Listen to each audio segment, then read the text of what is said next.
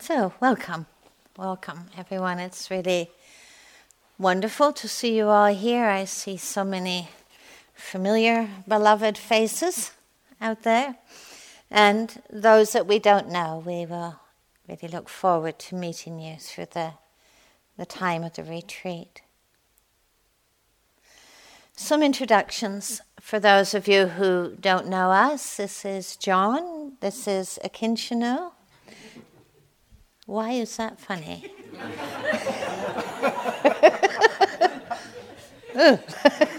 Right.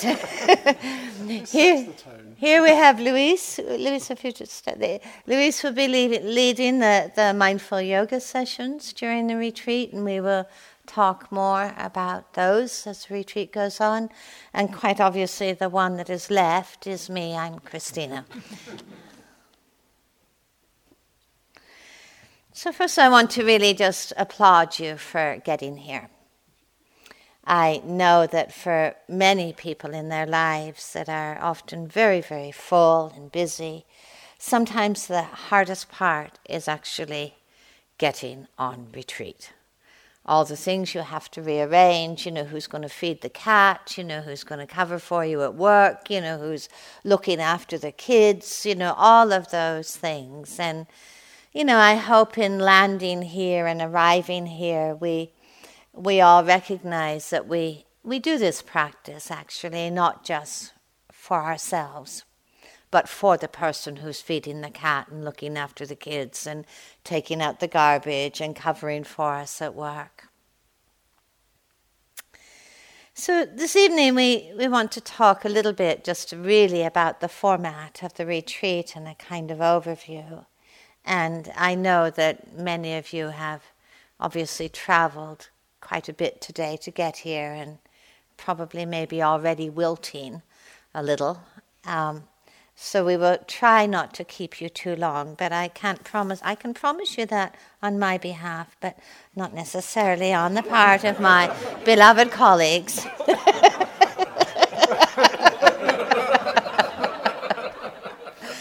Some of you know my reputation.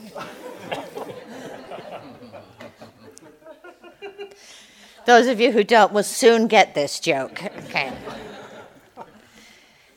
Okay, so one of the first stories I think that many of us inherit about the life of the Buddha is actually a story of renunciation. We hear the story of a young man, after coming face to face with the existential human dilemmas around aging and sickness and dying, facing the very universal human vulnerabilities, decided to leave the familiarity, in a way the comfort and predictability of his life, and embark on a journey of questioning, exploring, investigating, without actually knowing what the outcome of that journey would be. Knowing that it was a journey that didn't necessarily have any guarantees, that it was a step somewhat into the unknown.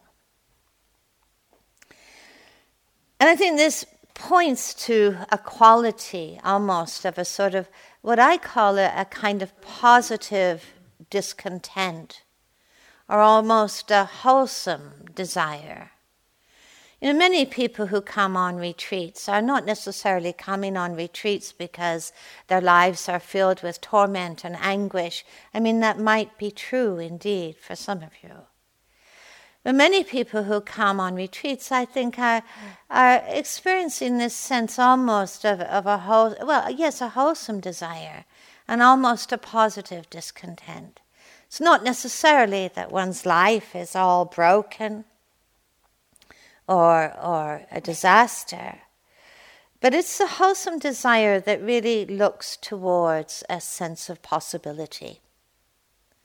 It's really willing to explore the capacity of our hearts and minds as human beings for very profound freedom, for very profound peace, for very profound clarity, where we're interested not just in surviving or enduring, but in truly thriving and deepening.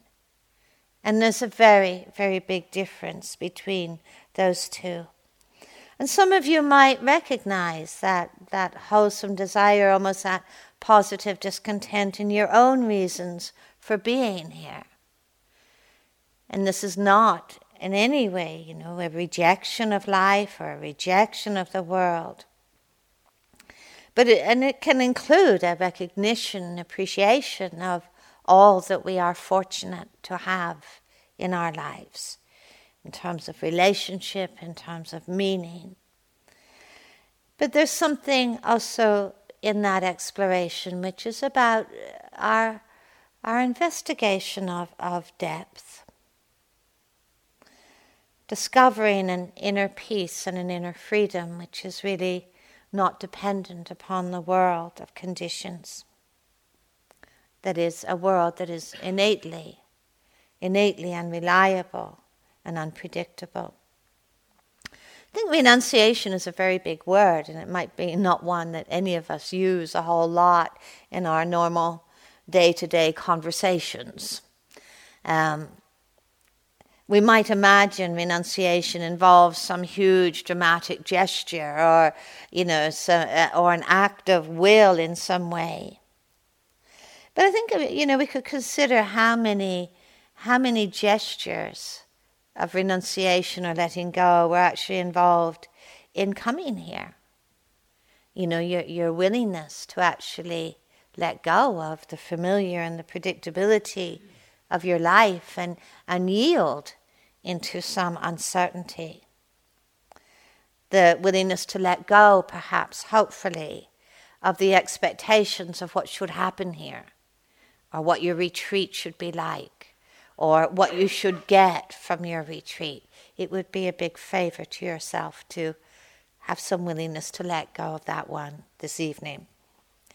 The willingness to let go, as you may have already noticed in coming here, in your capacity to be totally in control of your environment.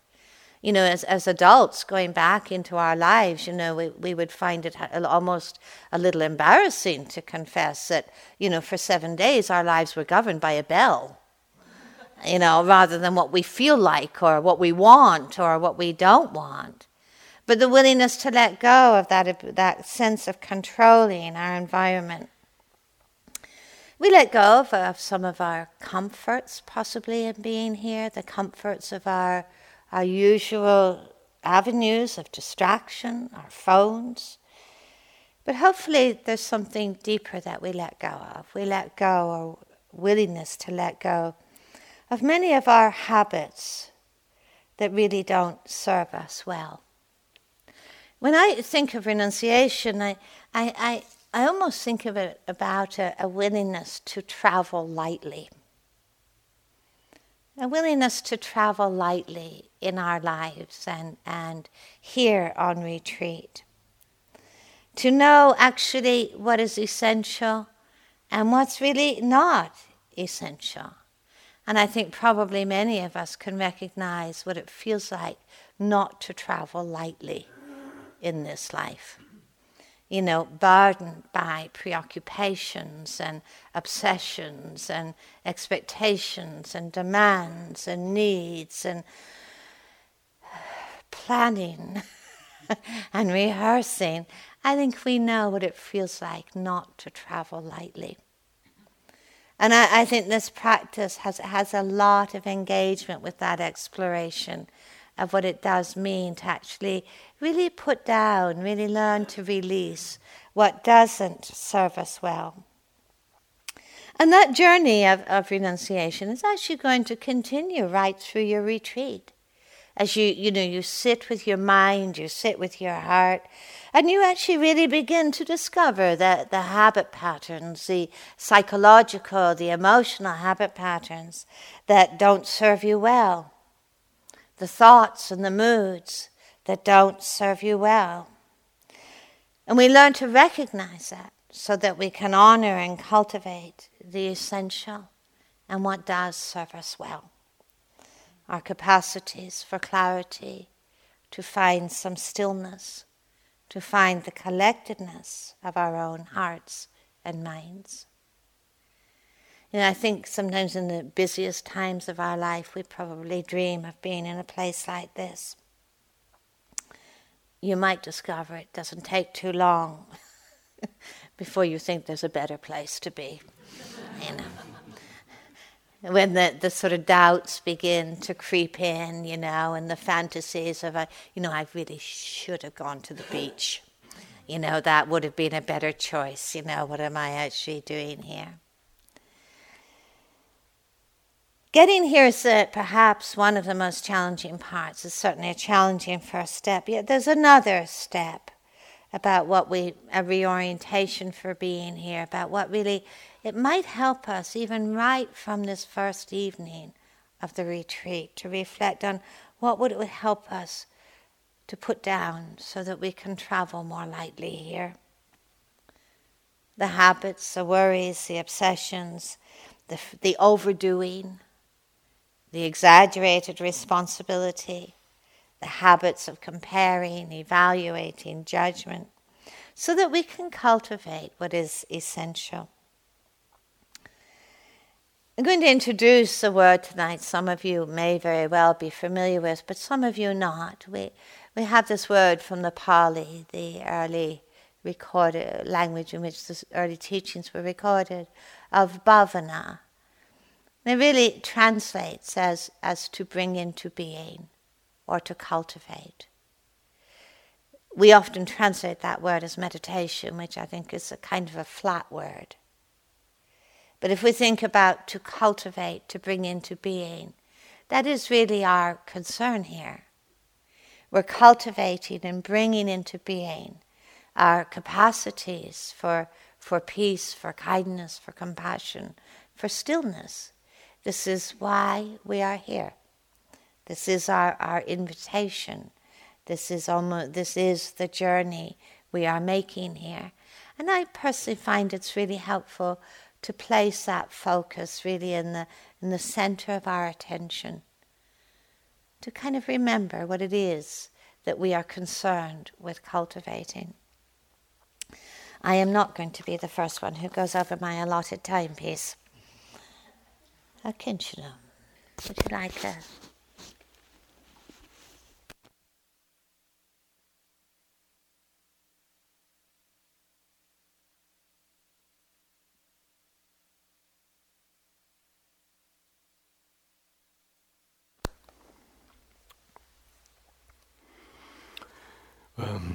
Good. One of the difficult things to renounce is our relationship to self and to who we think we are, we ought to be, we prefer not to be any longer. And we'll have a few things to say in the course of the week on this topic. I'd like you to acknowledge that going on retreat evokes notions of what is happening here. This is going to be a life-changing event, or nothing is going to happen, I just sit here and then nothing continues to happen. Or usually I take 5 days to overcome sleepiness because I know myself. So if you see such thoughts come up, I'd recommend you habitually put them into scare quotes. Yeah, this is what it says. This is not the truth. It's important that we learn to relate to our patternings and our habits and our perceptions of ourselves with a little tongue-in-cheek. There's usually something to be learned there, but generally it's not what it says. Yeah. It's important to learn that skill. Our being together here is in many ways unusual. It's slightly artificial, as retreats are. Retreats are a strange mixture of orchestrated introspective exercises and somewhat orchestrated external movements. So much of our retreat consists in slowing down things, in ritualizing things. And since ritual hinges on repetition, we often respond to repetition with automatic pilot. Things that are repeated in our lives are often answered by a decrease in attentional focus. So it's important that we figure out how to be able to repeat things without this effect of decreased awareness. Both the routine and the ritual hinge on repetition. There is a tremendous power in repetition. However, while the routine operates with a diminished type of awareness, the ritual actually is the repetition with the greatest and most careful quality of attentional focus, remaining present and continuous. You will have noticed that you're not alone here. So retreats are collective experiences, and it's important that right from the beginning you enlarge your notion of bhavana, of meditation, to include other people. Otherwise you'll be suffering. So I would encourage you to think of whatever is happening from, now to the end of this course, basically as being part of your meditation, as being part of your bhavana project. And that includes the manifestations of what other people do and how they look and the sounds they make and the moves they make and their speed at which they move. All this I would request you to consider as part of your meditation. Our being together obviously hinges on our willingness to be circumspect, to be kindly and circumspect. So we have some ground rules. Some of them, one of them, these ground rules is basically be here. This whole thing hinges on you being present and actually engaging with a schedule, engaging with teaching, engaging with exercises. We assume that you have plenty of ideas who you are and what meditation is, and you may have received meditation instructions longer than I've been practicing meditation myself. Who knows? However, it is of use if you actually join in and apply yourself, not to what you think who you are and what you need to do, but what we suggest. That creates an atmosphere, it creates a milieu of collective introspective strength. We're all responsible for the atmosphere we build. So being present, being aware of what's happening around me. We're not interested in turning you into meditative mummies. So if your neighbor falls over, we're grateful if you're actually receiving him or her falling over. If somebody falls asleep, compassionately wake them up. It's not that you have nothing to do with these people and turn them into meditational obstacles. That's not the idea. Although we encourage you to focus your attention on your own process, because that's where you have the most power to gain insight and transform unhealthy patterns and develop healthy patterns, we would also recognize that, we can help each other quite a bit. Even though, and this is important, even though if we are silent. So silence is a strangely artificial concept. As soon as we have groups of people who are sharing similar interests, the most natural thing is to speak to them. We address them. We say, hello, I'm here. I see you're here. I smile to show that I enjoy your presence, or you don't have to worry about me. I'm benevolent. We do all kinds of little rituals by speech. And retreats do not encourage this. Contrary, we make an agreement that we're quiet. We don't go for walks with each other. We don't talk. We don't write notes to each other. We're not trying to get to know each other during this course. What you do after this course is up to you. But while you're here, we're encouraging you to focus 90% of your attention to what's going on in your mind. Okay. And that is slightly artificial. It goes slightly against the grain. So we ask you to hold that impulse, to contain that impulse, to communicate. Now that may have very different effects on you, depending on how your socialization went. Silence may be a highly pleasant experience, and silence may be not a highly pleasant experience. Yeah, that hinges a little bit whether you've grown up with 5 noisy brothers and you're quite happy to not be talked over by them, or you may have had a disapproving parental figure sitting quiet at the table, full of reproach and unexpressed threat. Yeah, so your experience of silence will be a different one. However, we would encourage you to support the collective introspective atmosphere by doing your best to not talk, to not draw attention, to not address people in ways that takes them out of their introspective tasks. You've heard from Brian, we have a little ritual to give up your phones. We're quite serious about this. While we promise not to sell or destroy your phones, or we would encourage you to part with them because it's increasingly difficult to not be connected to the world of social media and the comforts and the horrors of digital interconnectedness. To study some other types of interconnectedness, we need to at least temporarily give up digital interconnectedness.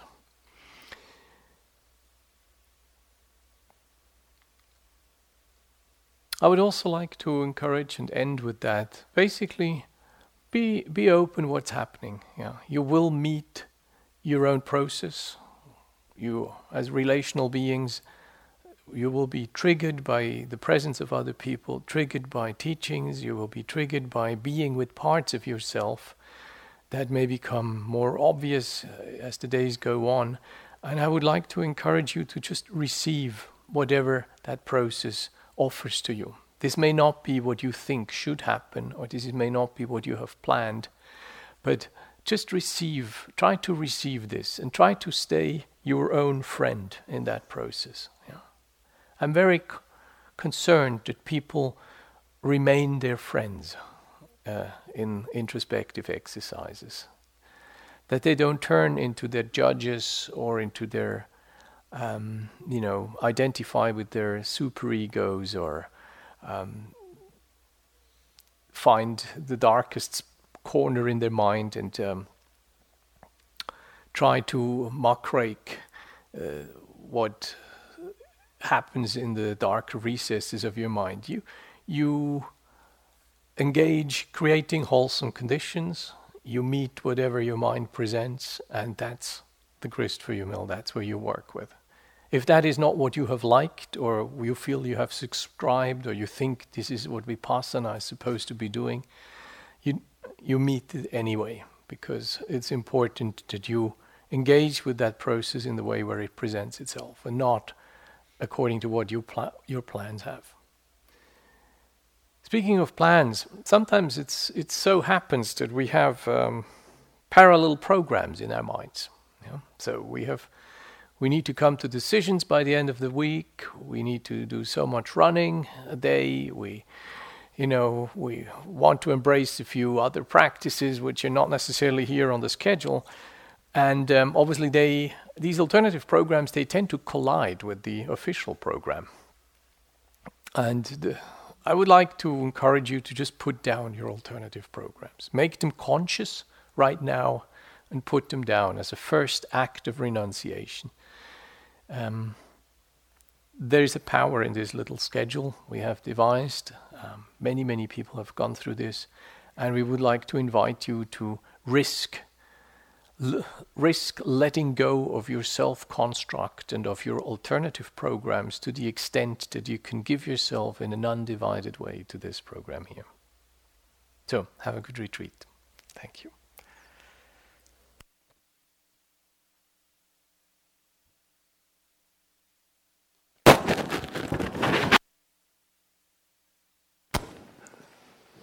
Okay, well, I want to wish you a big welcome as the first thing.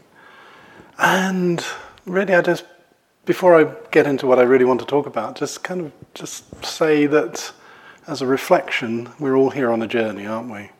And each retreat is a journey. that we engage in, picking up on one of the themes that Christina spoke about. And as we embark on any journey, particularly if it's not a familiar journey, and we haven't done it repeatedly, there's often an excitement there, isn't there, when we embark on that journey, but often trepidation as well about what we're going to encounter on our journey.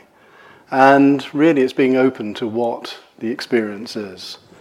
And in a sense, that's all I'm saying to us. Let's try and be as open as we can to what is going to unfold in this journey, because it will have eases and it will have difficulties. It won't be of one flavour throughout. It will go up and down, it will go through valleys, and it will go through beautiful landscapes, and sometimes it will get quite dark. But it's all there to be experienced. And mixing metaphors furiously, it's an experiment. Yeah, it's an experiment that we engage in, and really being open to what we're going to discover in that experiment, just like we're open as we enter into the journey to what we're going to discover, what we're going to see. And this is the important thing, and again, just picking up on something that has already been said, to engage in that really, we have to be present. We have to be as fully present as we are able to at any moment, because that's where we're going to discover things. That's where we're actually going to encounter those things in that present. The German poet Goethe once says the present alone is our happiness. It's not out there in the future. It's certainly not in the past in simple nostalgia. It's only open in this present moment, and that's what we're in a sense opening onto and learning to discover in this practice. Now really to, in a sense, what I want to talk about in my little section here, which is something you've all heard, and you're going to say, oh no, he's going to do the usual thing. He's going to talk about precepts.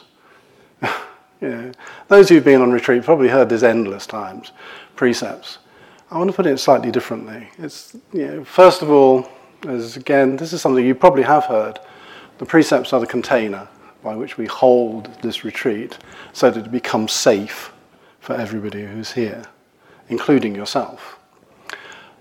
But it's also much more than that. These are reflections that we can engage in our week, in our experiment, on our journeys, whatever metaphor works for you.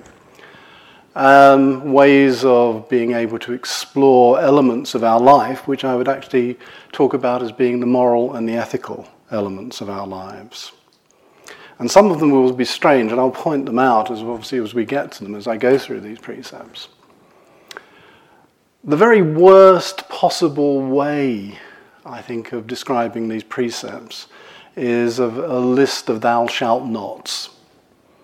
And actually sometimes popular books on Buddhism actually list them that way.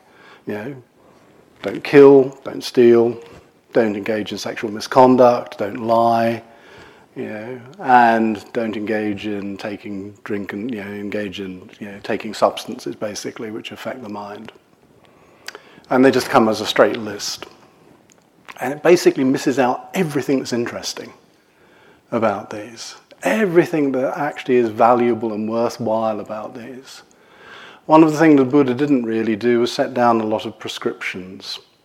He gave guidances, rules by which we can move and explore our lives, both on retreat and outside of it. So when we talk about the precepts as being this container for retreat, it's actually much more a container for our lives rather than a container just simply for a retreat. But they're obviously very important in this, as I say, for all of the reasons of safety.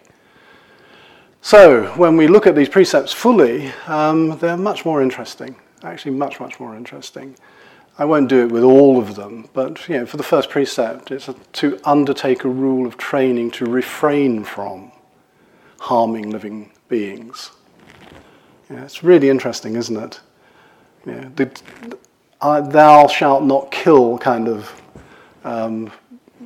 condensation of this obviously is included in that, but it's far wider. I hope you see that. This is far wider. This is about relationships of harm. Including how we harm ourselves, not just how we harm others, but how we can harm ourselves. So this is really important because sometimes we wittingly engage in harmful actions and activities, both to ourselves and others, but sometimes unwittingly.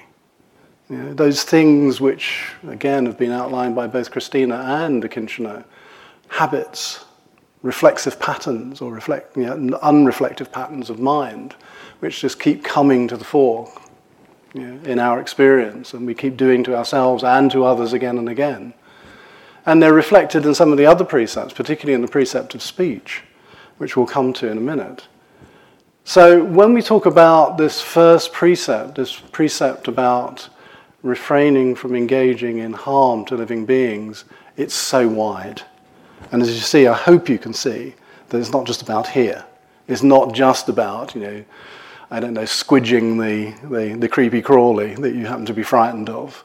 It's much, much more about all of those relationships of harm that we can engage in.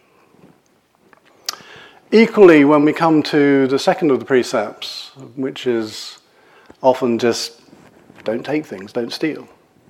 It's actually to refrain from taking what is not offered. Yeah? And so it's about how we appropriate things. Yeah? Which obviously includes that element of stealing, and they will all include that basic list, which is the way they're so often listed in these more popular works. But it's something much, much more. What acts of appropriation are we engaged in? Again, sometimes wittingly, sometimes unwittingly, we appropriate things. In our places of work, sometimes we can make the odd telephone call privately. Send the odd email, take the paper clips, take some paper. All these little things that we probably think, it doesn't really matter. But one of the things that you'll learn as we go through the week is that way that we incline our mind and those actions that we engage in mutually reinforce each other. So the more that we do these things, the more we create a state of mind, and the more that mind is inclined to do those things in our lives. So this is very important, not just about the stealing, but the ways in which we appropriate. And as I often used to point out to students, and still do, appropriating others' ideas, appropriating their words. There's all sorts of ways, and a very important one that I find is so actively important in interrelationship is how you appropriate another's time. We often take people's time, don't we? We notice it when it's taken from us. Somebody pins you to the wall and speaks at you, for quite a while. And how do you feel? How do you feel when that's being, that time, that precious time that we sometimes have is being taken away from us? When we have it and we freely offer it, it's quite different than when we have it taken away from us. So this is about acts of appropriation, how we take things from others without it being offered. And again, I would reflect on your own situation and reflect both here in this particular spot, in this particular retreat, but also in the much wider context of our lives. Third precept seems really easy. Don't engage in sexual misconduct. Actually, the really interesting bit gets left out, which is it's actually about refraining from sensual and sexual misconduct. Now, obviously, the latter is included in the former. And actually, the way that it's translated often in these ordinary texts that we find giving introductions to Buddhism says a lot about the way that we think about things. Sensual indulgence is actually quite a big activity in our cultures, isn't it? Eating too much, engaging in too much sensual activity, being stimulated again and again and again. That obviously can include addiction to sexuality, but also this sense of just indulging all of our senses again and again and again. And I say this because, and I think both Akinchino and Christina have heard me say this many times, because there is one thing that takes on dramatic importance on a retreat when a lot of things have been taken away from you, you're living this routine, all of those distractions, such as speech and being asked not to read and write so much as we perhaps do in ordinary life, is taken away from you. There's something that looms on the horizon which is very large, and it becomes the focus of the retreat. It's called food. Yeah. Often it can be, I don't know, a retreat on food interrupted by bouts of meditation. Yeah. And so much of our time and energy can be consumed by thoughts about what's going to be there for the next meal. Yeah. Now, I'm slightly joking about this, but this is obviously very important, because in a sense it shows how our senses can be captured, how our senses are always looking for things. And this can apply when we're just walking in the garden, constantly looking for something to stimulate the eyes, for beautiful sounds, for smells. In ordinary life we indulge these, don't we? We often indulge these. This is a chance to actually look and examine that tendency of the mind to move in those ways. And when we move on to the fourth precept, this is a really weird one, isn't it? Because you've just, Kinshino has just gone on about the benefits and the value of silence, and what in this tradition is often called the noble silence. I love that distinction, because if you're talking about a noble silence, there's obviously a silence which isn't noble at all. It's just enforced.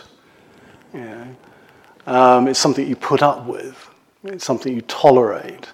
And it's not that kind of silence. But this is a precept about speech. Weird, isn't it? We've been asked to, basically to refrain from false speech. Well, you're going, well, I'm here in silence. How can I engage in false speech? But have you noticed, actually, even when you're in silence, how you never stop talking? That's that chattering mind. It's talking away. It's creating narratives. It's creating stories. There's one English feminist author who writes this wonderful magical realist novel, and in it, where all the characters do weird and wonderful things, you just find it peppered in occasionally, this little phrase, which is, "Trust me, I'm telling you stories." And isn't that what goes on in our narratives? There's a kind of little voice going, "Trust me, I'm telling you stories. This is true. What's going on? That person is like that over there, and my judgments are right about them." So we invent, and in a way, even in our silence, we're engaging in a degree of false speech. We're inventing, making judgments which really have very little bearing to reality in situations where we can't speak, we can't know, we can't engage in these ways. And so it really highlights that tendency of our mind to do what we often just outwardly verbalize. Telling ourselves stories about ourselves, what's possible and what's not possible. So false speech is there, it's actually part of this. It's part of, in a sense, the silence. It's what's interrupting constantly the silence and being able to reside in a sense of spaciousness. And then sometimes that gets extended on certain retreats, and much more traditional retreats, for example in Asia, that will get extended into looking at other qualities of speech. Again, all going on in silence, which is, for example, harsh speech. Those very harsh judgments, which can be linked again to the false judgments that we make. The harsh judgments we make on ourselves and others. Look at that person in the queue. Look at the way they're pushing in. The way they're eating their food, the way they flounce into the room. We're making those harsh judgments. Often, we're sometimes, in a sense, engaging in enmity, divisiveness in our internal speech, and that's another characteristic that's often being asked for us to look at. We're being asked to look at. There's a tendency to divide persons, between those I like and those I don't like, and we have this kind of divisions going on in our little narratives going on in our head. And then, of course, there's the endless chatter, which is the fourth one. So we have these 4 divisions of speech: false speech, harsh speech, divisive speech, and just chatter. Sometimes it's called idle chatter. It just goes nowhere, does it? And actually, if you think about that, I don't know if you've kind of reflected on that, even for a second. If you reflect on that, how much is left to be said if we cut those things out? How much do we have to say if we actually begin to really examine our speech in terms of those qualities and really start to say something? This is an opportunity to examine all of that. And then finally, of course, we have this injunction, rule of training to refrain from taking things which are going to cloud the mind, disturb the balance of the mind. Now, one might think this is just a typical kind of religious prudery. Stop us having fun and all of that. But actually there's something much more serious going on here. It's not just about that, and it's not a thou shalt not, bear in mind. It's about actually looking at our relationships with the sorts of recreational things that we do, such as drinking alcohol. It's nothing to do, obviously, with prescription drugs. It's to do with taking drugs which will disturb the balance of the mind, cloud the mind. And I think you can see something going on there in those very phrases: clouding the mind, stopping us seeing clearly. If you think about this process that Christina introduced, Akinchino followed up on, this process of bhavana, one of the things that we're cultivating, really actively trying to bring into being in our experience on a retreat such as this, is the cultivation of clarity. The cultivation of really seeing. And I use that as a metaphor for all of our senses here. Really, really being able to be in contact with that. And I hope you can see what's going on here in this precept, is to examine that which in a sense is pulling in the opposite direction to what we're actually engaging in here. If I'm trying to clarify the mind and create this clarity of being able to see much, much more clearly, why do we take something which is going to pull in completely the opposite direction? So it's actually like having polar opposites. On the one hand, I'm trying to clarify the mind, to create clarity of thought and action, actually, and speech. And on the other hand, deliberately taking something which is going to disturb that balance. So out of this list, it's not just simply a list of thou shalt nots, as I said right at the beginning. It's a set of really useful tools for opening up an examination of our moral, ethical life in a very simple way. I mean, they're very, very basic, aren't they? But beginning to look at ways in which we perhaps engage in harm, appropriate when something isn't being offered, engage in sensual, sometimes sexual misconduct, but certainly the sensual one I would actually really actively encourage you to look at. To engage in all those forms of speech, it helps us to look at that, and then to look at our relationships with the sort of things that we do sometimes recreationally, and whether it's actually pulling in the opposite direction of where we want to go. So this is a real opportunity on retreat to do that as part of your journey. This is part of your journey as well. And, hopefully you'll discover a lot as you go through if you use these as little things just to drop in occasionally into what we're doing in this week, to see how they land in terms of our examination of our morals and ethics in this. Okay, thank you.